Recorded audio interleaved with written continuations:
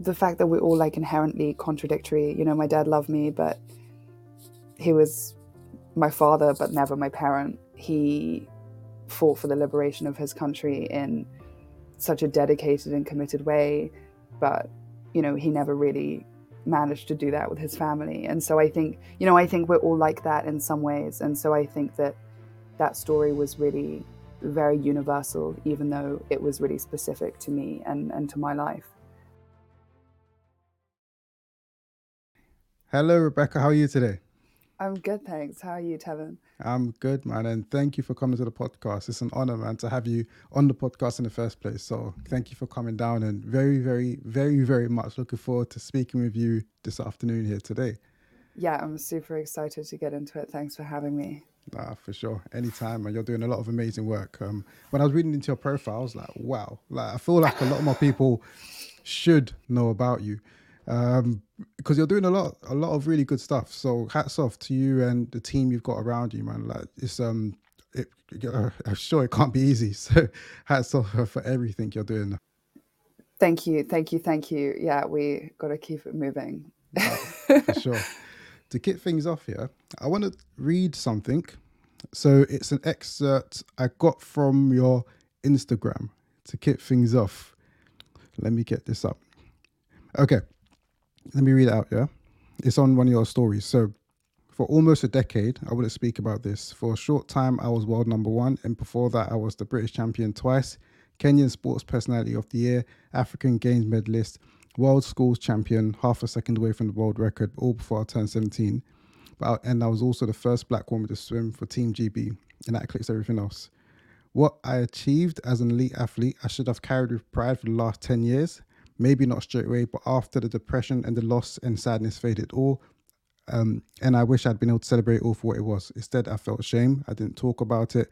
I recreated myself, sorry, again and again, let it fade into the background until it felt like a different lifetime. I was embarrassed for a long time. I thought it was because I quit the Olympic team, because I didn't get to the top of the mountain, embarrassed that I'd failed at the thing I dedicated so much of my young life to. That sounds extremely deep when I come across that. If it wasn't, and my first question to kick things off, if it wasn't necessarily quitting the Olympic team that led to all of those thoughts and those feelings at that period in time, what was it? You know, I think when I think back on my swimming career now, especially after the re-eruption of the BLM movement back in 2020, it's really easy to see how much race interacted with my experience of elite sport. I think especially a sport like swimming, where, you know, you are really the only black person on poolside, you're the only black person in the pool. And also when I was an athlete, you know, 10 plus years ago now, showing my age, um, we weren't talking about race in the same way that we do now. You know, there wasn't really like a huge amount of language to talk about the kind of subtle um, microaggressions and racist undertones that you felt every day. And so, you know, I was very hyper kind of politicized as like a 15 and 16-year-old because I was the first black woman to swim for Great Britain. But I didn't really have my own understanding of blackness. I didn't really have my own, I guess, relationship with my like black identity, especially as like a light-skinned mixed race black woman. I was still figuring all of that stuff out. And so, you know, I think it took a lot of time for me to look back on it and realize that a lot of the ways I felt about leaving the sport were to do with the color of my skin and how that had been um, yeah, I guess how that had been kind of handled during my time as a professional athlete. It's interesting because as you were speaking there, and the image that came into my head was Macaulay Culkin, child star in his own right, but he's gone through a lot of shit that made it was difficult for him, you know, being exposed to so much so young. And then as you're talking, I was thinking about that, and then you added an extra dimension to that when you said that being a young black woman at that period of time, it was highly politicized as well. So you've got that the pressure that comes with an overwhelming amount of pressure because young people, most people in the world aren't even going to be able to relate to that. So you've got all of the pressure that comes with that sort of competition mode, probably training every other hour outside of school, and then the being heavily politicized at the same time. I suppose it can be a very lonely kind of place to be at such a young age as well. I would even probably think that the only people that can really relate somewhat would be the people that you're competing against in competition, and nobody, and even that, because when you bring at the black angle to it, Right. it gets a bit, you know what I'm saying, quite a lonely space. Would you, was that a fair thing to say? 100%, 100%. And I think one of the things that's not well understood, I mean, swimming's not a particularly sexy sport, despite the fact that everyone's kind of naked most of the time. But anyway, no one, swimming is not tennis, it's not golf, it's not football. Like, there's not a huge amount of money behind it. It's not a huge spectator sport, which is surprising to me, but that's another conversation. I think, you know, no one really understands like how much of a solitary sport it is, and it comes down to that 0.01 of a second that separates you from the gold medal, or is the reason that you are the one who's standing on the top of the podium.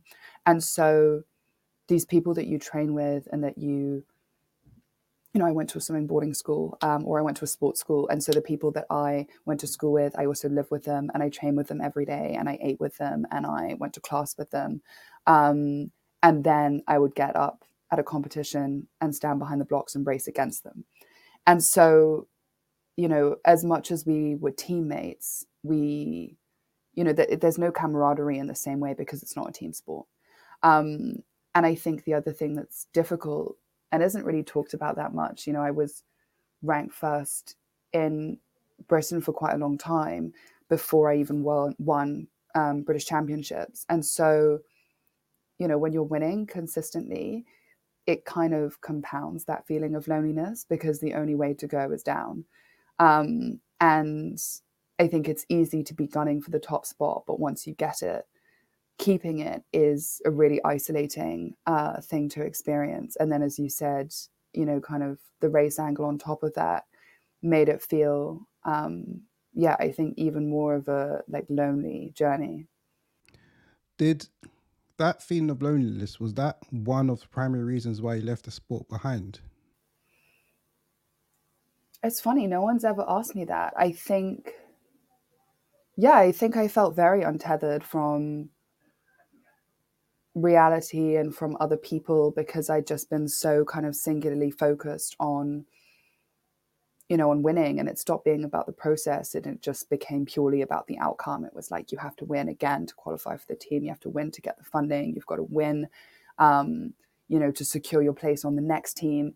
And so, yeah, I think I felt very alone. I also think I felt very, not even misunderstood. I think I didn't feel understood at all. And I guess the other thing is, having a black father growing up in Nairobi. I'm from Kenya. I'm half Kenyan, and education was just like a hugely important part of my life. My mom grew up on a council estate in Liverpool, and education was definitely her way out of where she came from. Same for my dad, who was a freedom fighter and a political activist, but an academic first and foremost. So, I was 17 the year before the Olympic Games, and I remember, British Swimming saying like, okay, well, you're going to drop out of school, and we're going to go to Australia to do the training camp and blah, blah, blah. My parents were like, not my kid. like, not my kid. My mom was, the idea that I wasn't going to do my A levels was just insane. And it was insane to me as well. So I think, yeah, it's funny. She said to me the other day, she's like, do you think if we hadn't put so much emphasis on your education that, you might have carried on swimming? And I think probably not. I think there's a lot of other stuff going on as well that led me out of the sport, but it was a huge factor. And it's remained like a huge focus in my life. I think learning and knowledge, the opportunity to learn and to get a good education is something I really don't take for granted. Yeah, for sure. Education is key. I'm a massive believer in education. The right types of education as well. Doesn't necessarily have to be formalized education, but it's important to carry on to continue to keep learning. And I can imagine if I went to my parents and said, "Yeah, I'm dropping out of school at 16, 17 years old," Imagine, yeah, imagine. that conversation ain't going that well. Not my kids. I remember when I tried to say I'm not going to uni, and it was the same thing. They were like, Yeah. That don't happen in this house. So oh. no way. It's not an option. And so with you, so you've dropped the swimming. So I guess the parental influence in a way, the education is one aspect, the loneliness is another aspect. I guess just in general, just loads of different things and that pressure, etc., etc. Do you feel? And you're young. Bearing in mind, like you're young. You're working a full time job as a career. And I've heard of some people. So I've got a friend who could have been a footballer and then sort of fell out of love with the sport, and he still plays now but more just recreationally, and he was like it became a job, and 100%. he fell out of love with it when he was younger, because now you got to go, instead of just playing when you want to play, you have to go every single day at this time and then train and do drill after drill. It's not fun anymore, and you got to emphasizing upon the fact that you're young, you're still learning about yourself. I'm 29, I'm 30 soon actually, and I'm learning about myself still Mm, till today. You mm. go through new experiences and you learn more about yourself, and you grow and you shaped and you mold into whatever person you become. And you're young, you're still learning about yourself. And I'm thinking to myself that as well as it being lonely and everything like that, but with you being so young and still learning about yourself, do you feel that being in such a public and highly politicized space at that period of time was good for you at that period in time, or was there pros and cons to it? Yeah, I mean, definitely pros and cons, as there are to every kind of intense situation, right? Like you learn a lot about yourself very quickly because you have to be really resilient. You definitely grow up too fast, and I think that that really comes with its own drawbacks. Especially, people talk a lot in the Black community about like adultification, and I think there's an expectation that you're definitely treated older than you are, and especially for young girls, um, developing into women, that can be a really strange environment to be in. Um, I'm trying to think. I mean, with elite sport, the idea is that you push yourself beyond what you are humanly capable of, right? Like that's why you do it. And on some level, you have to love that, right? Like you have to love the pain, you have to love the training, you have to love, the idea that you might achieve the dream one day. But also you hold that intention with the reality that you might not.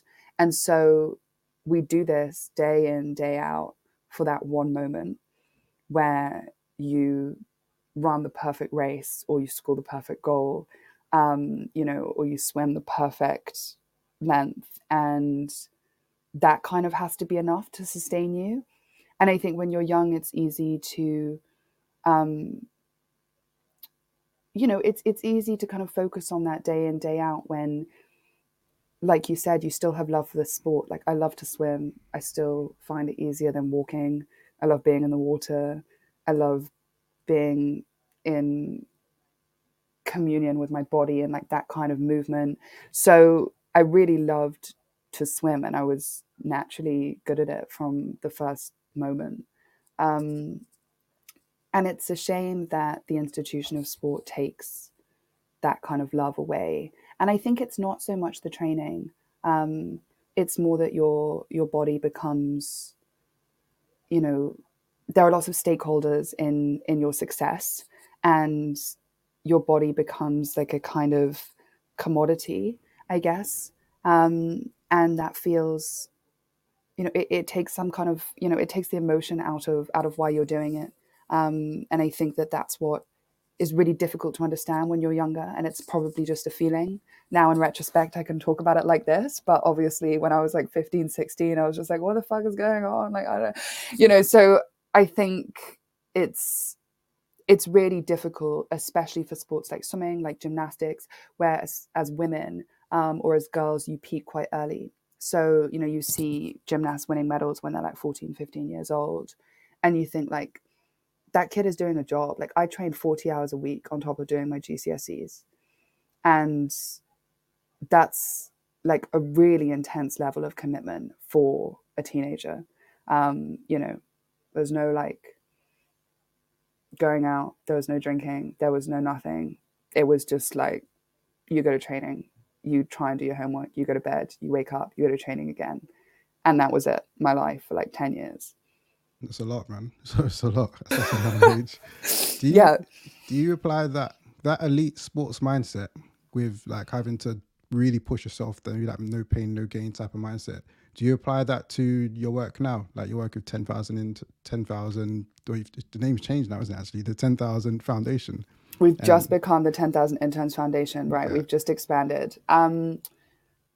Yeah, yeah, I think I bring that kind of relentless intensity to everything that I do. It's very hard not to. I think that when you compete at that level for such a long time, um, you know, it just, I don't know, it really changes you. You become somebody who is quite all or nothing. You become someone who is like very comfortable being uncomfortable. And I think that that is something I bring to work. And, you know, I have to learn to mediate myself because sometimes I have expectations that other people, you know, will like, you know, I think, why would you not want to operate in this way?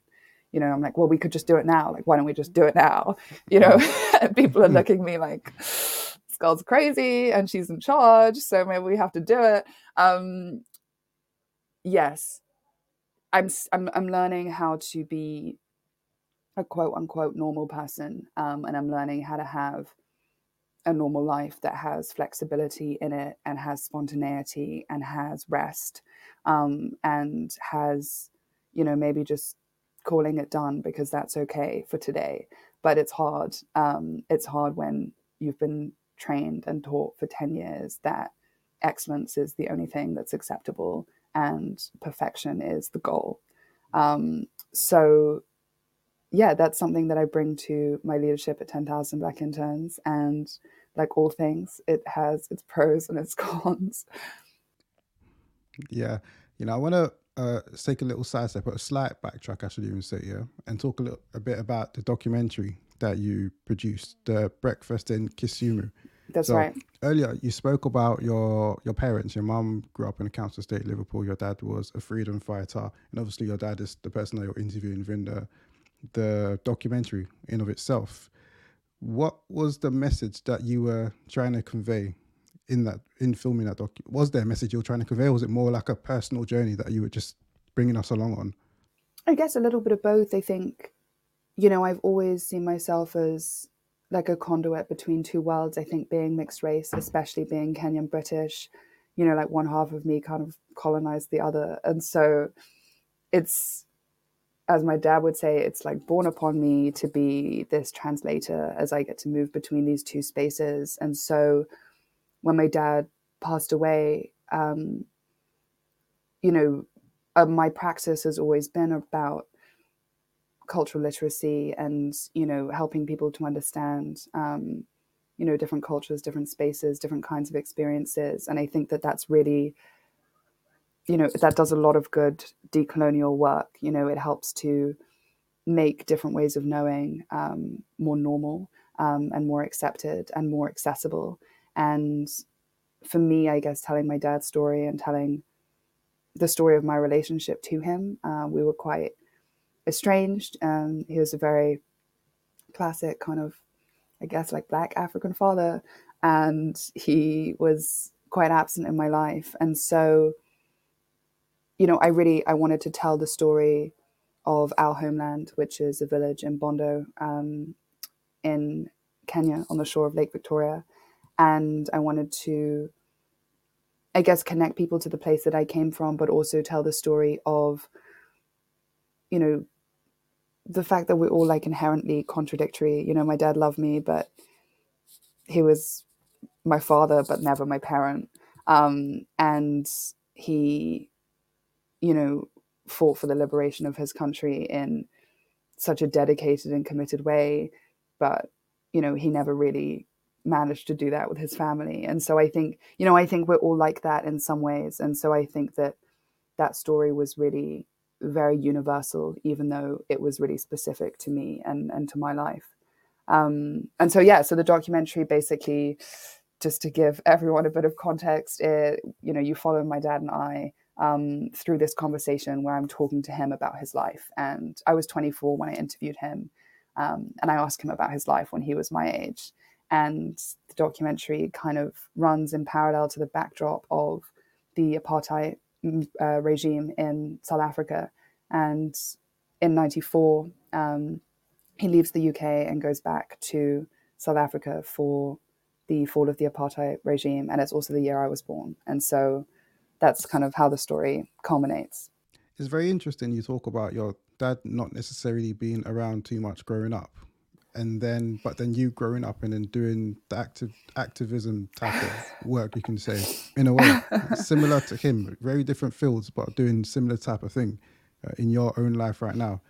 When you look back towards your childhood, what do you have? What kind of impact do you feel he had on you? Do you remember any lessons or memories? And do you feel like him as a person, or maybe his absence or in your upbringing, has played an impact in who you are today?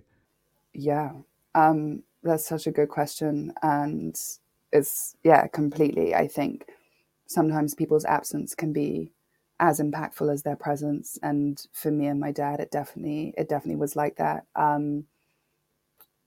I feel like I'm an exact mix of my parents, which is strange. I think a lot of mixed race kids get that, actually, that you're just like half half. But in terms of personality, even though he wasn't around, so I don't have the nurture side of things, and I there's no real reason why, but I'm so like my father, and everyone says that I remind them of him. And I guess my dad always told me that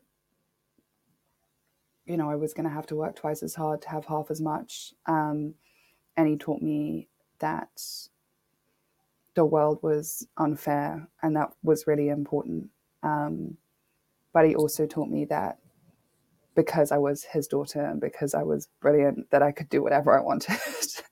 And I think that again, I come back to that like contradiction, which he was so many contradictions, but I think he instilled in me the idea that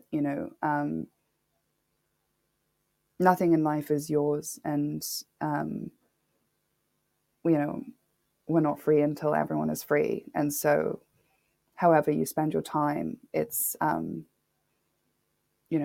got to be with a kind of real understanding of the fact that we're like all here together. And so it's kind of, I guess, been really natural for me to make social change the focus of my career so far. Very interesting. And there's a line I read. Where's the line? Here's the line. That the documentary made you understand the weight of your blackness and how you've come to terms with your identity in a very white rural area. Very interesting line. And when you was talking before, you was talking, paraphrasing a bit, but talking about coming to terms with identity, one side of your family colonized another side of your family, etc. That kind of thing. It's a very interesting word you're using, and very descriptive, very interesting word you're using. I'm just wondering, without growing up with your father being around like that, have you gone through some kind of a journey of self-discovery or discovering your identity? And if you have, what did that look like? Yeah, that's a really good question. I mean, I was really lucky that I grew up in Kenya.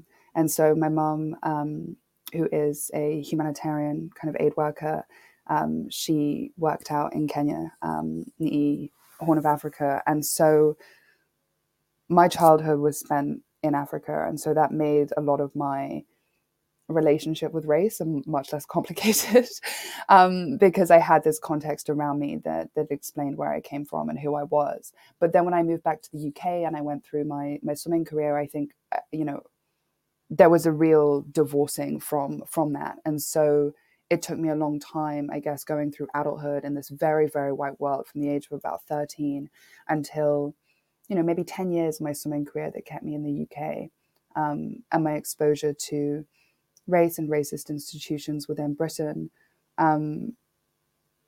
there's definitely all of that was really internalized. And so when my dad died, the documentary was part of, I guess, that journey of, self-discovery, if you want to call it that, or, identity formation or consolidation. And it was the first time I went back to the village where I'm from as an adult. And yeah, it felt really important to understand that, although I am a mixed race and I have British heritage and I have white heritage, I will always be black first, because I wear it on my skin every day. And so I think, that relationship with my ancestors, with the people that came before me, with my father, with the land that we're from, that is something that I kind of carry with me all the time. And it was only in going and kind of finding that by myself. And after he was gone, I don't know. I think if my dad hadn't died, I don't know if I would have done that work as intensely or as intentionally as I did. Yeah, and the documentary was the precursor behind you starting up your business. I might be butchering the name, so correct me if I'm wrong. Naya Kadira, is that right? Kadera Group. Yes, yes, Ah, it's a Lua. yeah. It's a Lua word. Very good. That was very good. Ah, great, great. NKG to keep it Yeah, short. But NKG, NKG. that was the precursor behind you starting that. And then with that, so from what I understand, it's more like content creation, essentially helping people to tell their stories That's right. through visual means.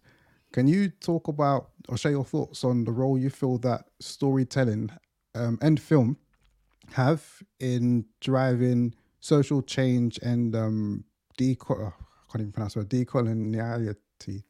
Yes, Yes, decoloniality. Yeah, yeah, yeah. yes, We all know what the right thing to do is in very kind of black and white situations. That's not a pun, but we all know what the right thing to do is. But that is something very different from fairness and equality, because we all understand fairness as being very specific to our circumstances and very unique to our understanding of the world. And so I think when you talk about kind of racial equality, when we talk about diversity or inclusion, all of these buzzwords that have become, something completely different, you have to remember that when you tell people like it needs to be fair, or it should be fair, or that's not fair, their understanding of that word is going to be wrapped up in all the things that they've experienced, right? Like we have a huge white working class in Britain who has been forgotten at every turn by the government, who has suffered through austerity, who have had mining towns closed, who have lost industry, etc. And so their understanding of fairness in the face of rising immigration is the thing that's led to some of the really divisive and frankly like horrific kind of right-wing propaganda that we're seeing today. But fundamentally, people's understanding of what is fair is theirs. And so I think you can't tell people what the right thing to do is when it comes to fairness, but you can show them, and through empathy and through storytelling and through experiences of living in another's world. My relationship with my dad, it's about the small village in Kenya and these other kind of far-flung countries that he lived in, like Lesotho and you know other places in South Africa. And it's not necessarily the case that everyone can connect to that geography or everyone understands like where what he's talking about all the time, but like they can connect to the relationship between a father and a daughter, and they can see the struggles in that, and maybe it mirrors something in their own life, and we understand that we're not as different as we think we are.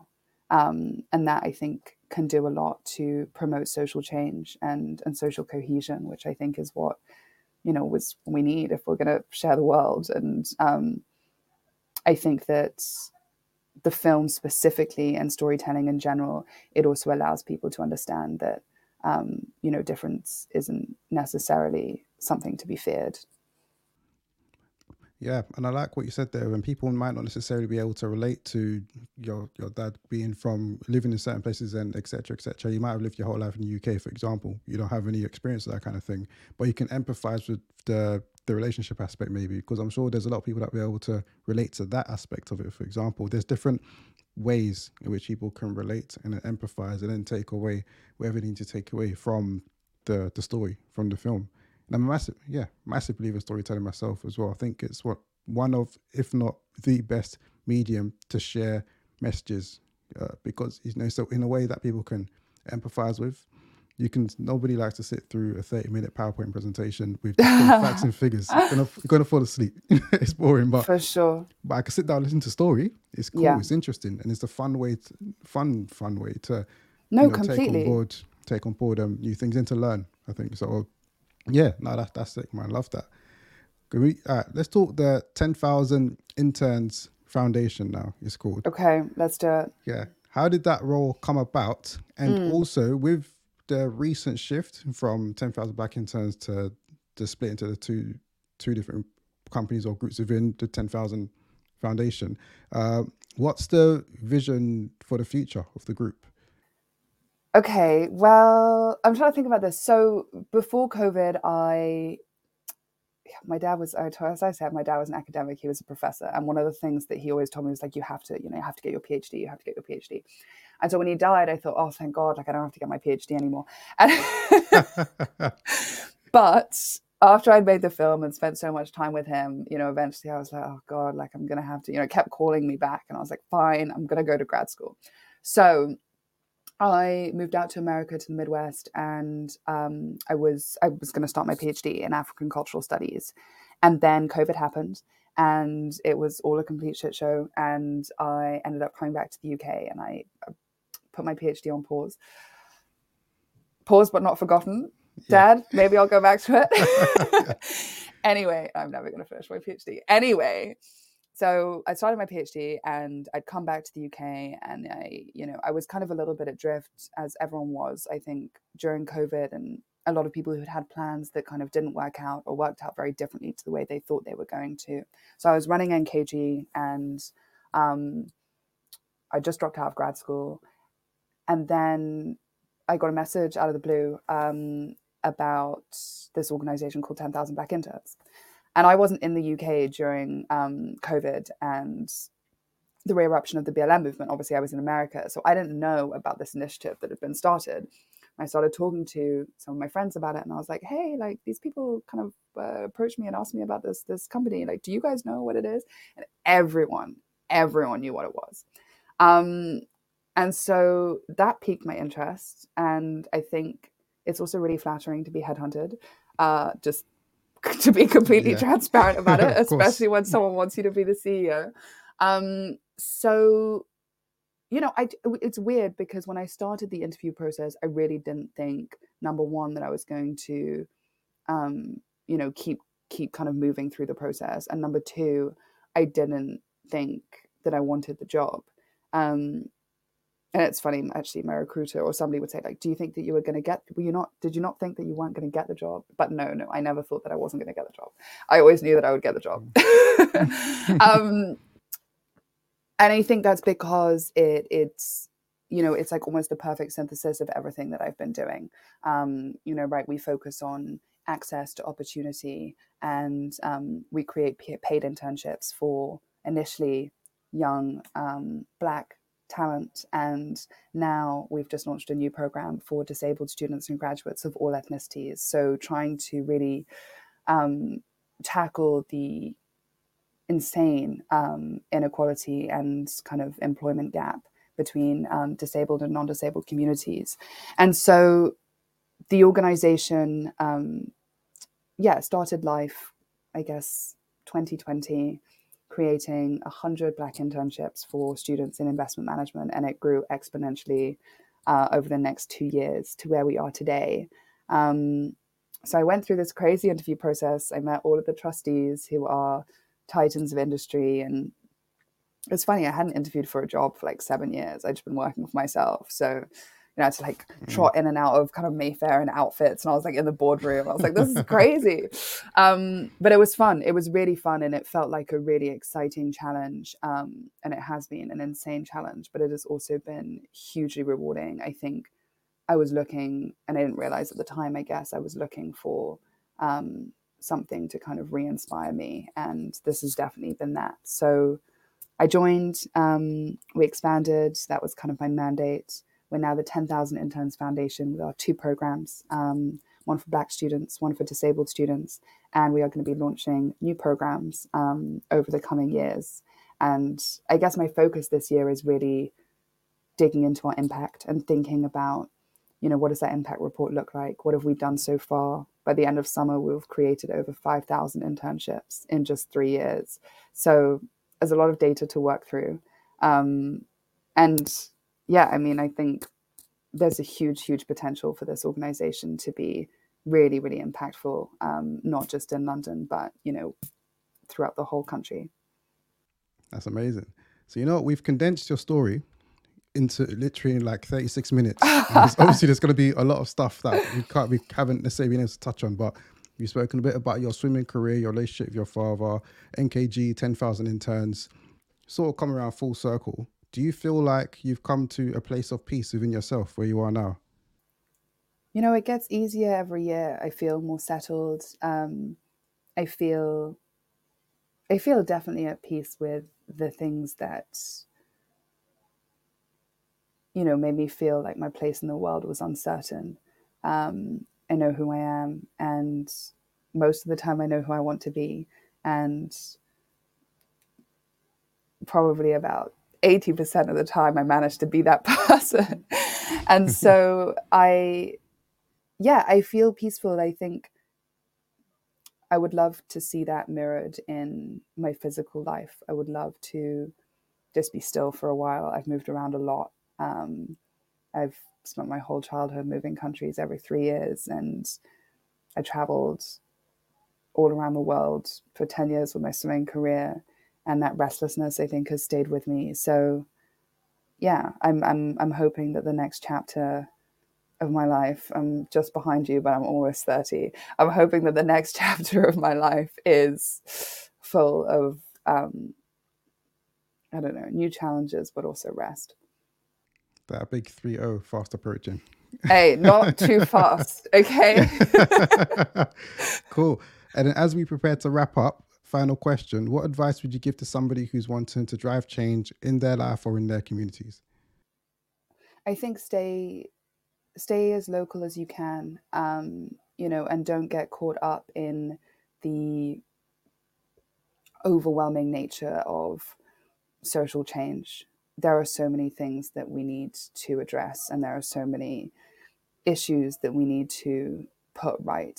But start where you are, with what you have today, and recognize that time is one of your greatest resources, and just spend it as wisely as you can. Amazing. That's it. Thank you so much for coming on. That's a 1000 Voices podcast. Thank you so much once again, Rebecca. I really, really, really enjoyed this conversation. Actually, it's very therapeutic. Actually, Everyone always says that about about my podcast. Thank you so much for having me, Tim. And this was really cool, really thoughtful questions. And it was really, really like an honor to be on 1000 Voices. I love what you're doing, so keep doing it. Thank you so much. Much appreciated. If anybody wants to keep up to date with yourself and the work that you do, how can they best do so? And then have you got any final words you want to share as well? Yeah. Well, follow me on Instagram. I'm sure you're going to link that here. And I post about everything that I'm doing and a lot of my work, which is kind of all I seem to be doing. But visit 10,000internsfoundation.com just to find out more about the organization. And if you are looking for an internship, sign up. All right, perfect. That's that. So thank you for tuning in, everybody. If you haven't subscribed to us yet, please do. It really, really does help us in amplifying the voices of the people that we get on this podcast, get these voices out as far and wide as possible. We can work towards driving some change and challenging perceptions within this country. So please do subscribe and share the video if you haven't as well. But that's that for now. Thank you for coming to the podcast, Rebecca. Very, very much appreciated. This is 1000 Voices. We had the lovely Rebecca from 10,000 Black interns or the 10,000 Foundation now. And for now, people, we're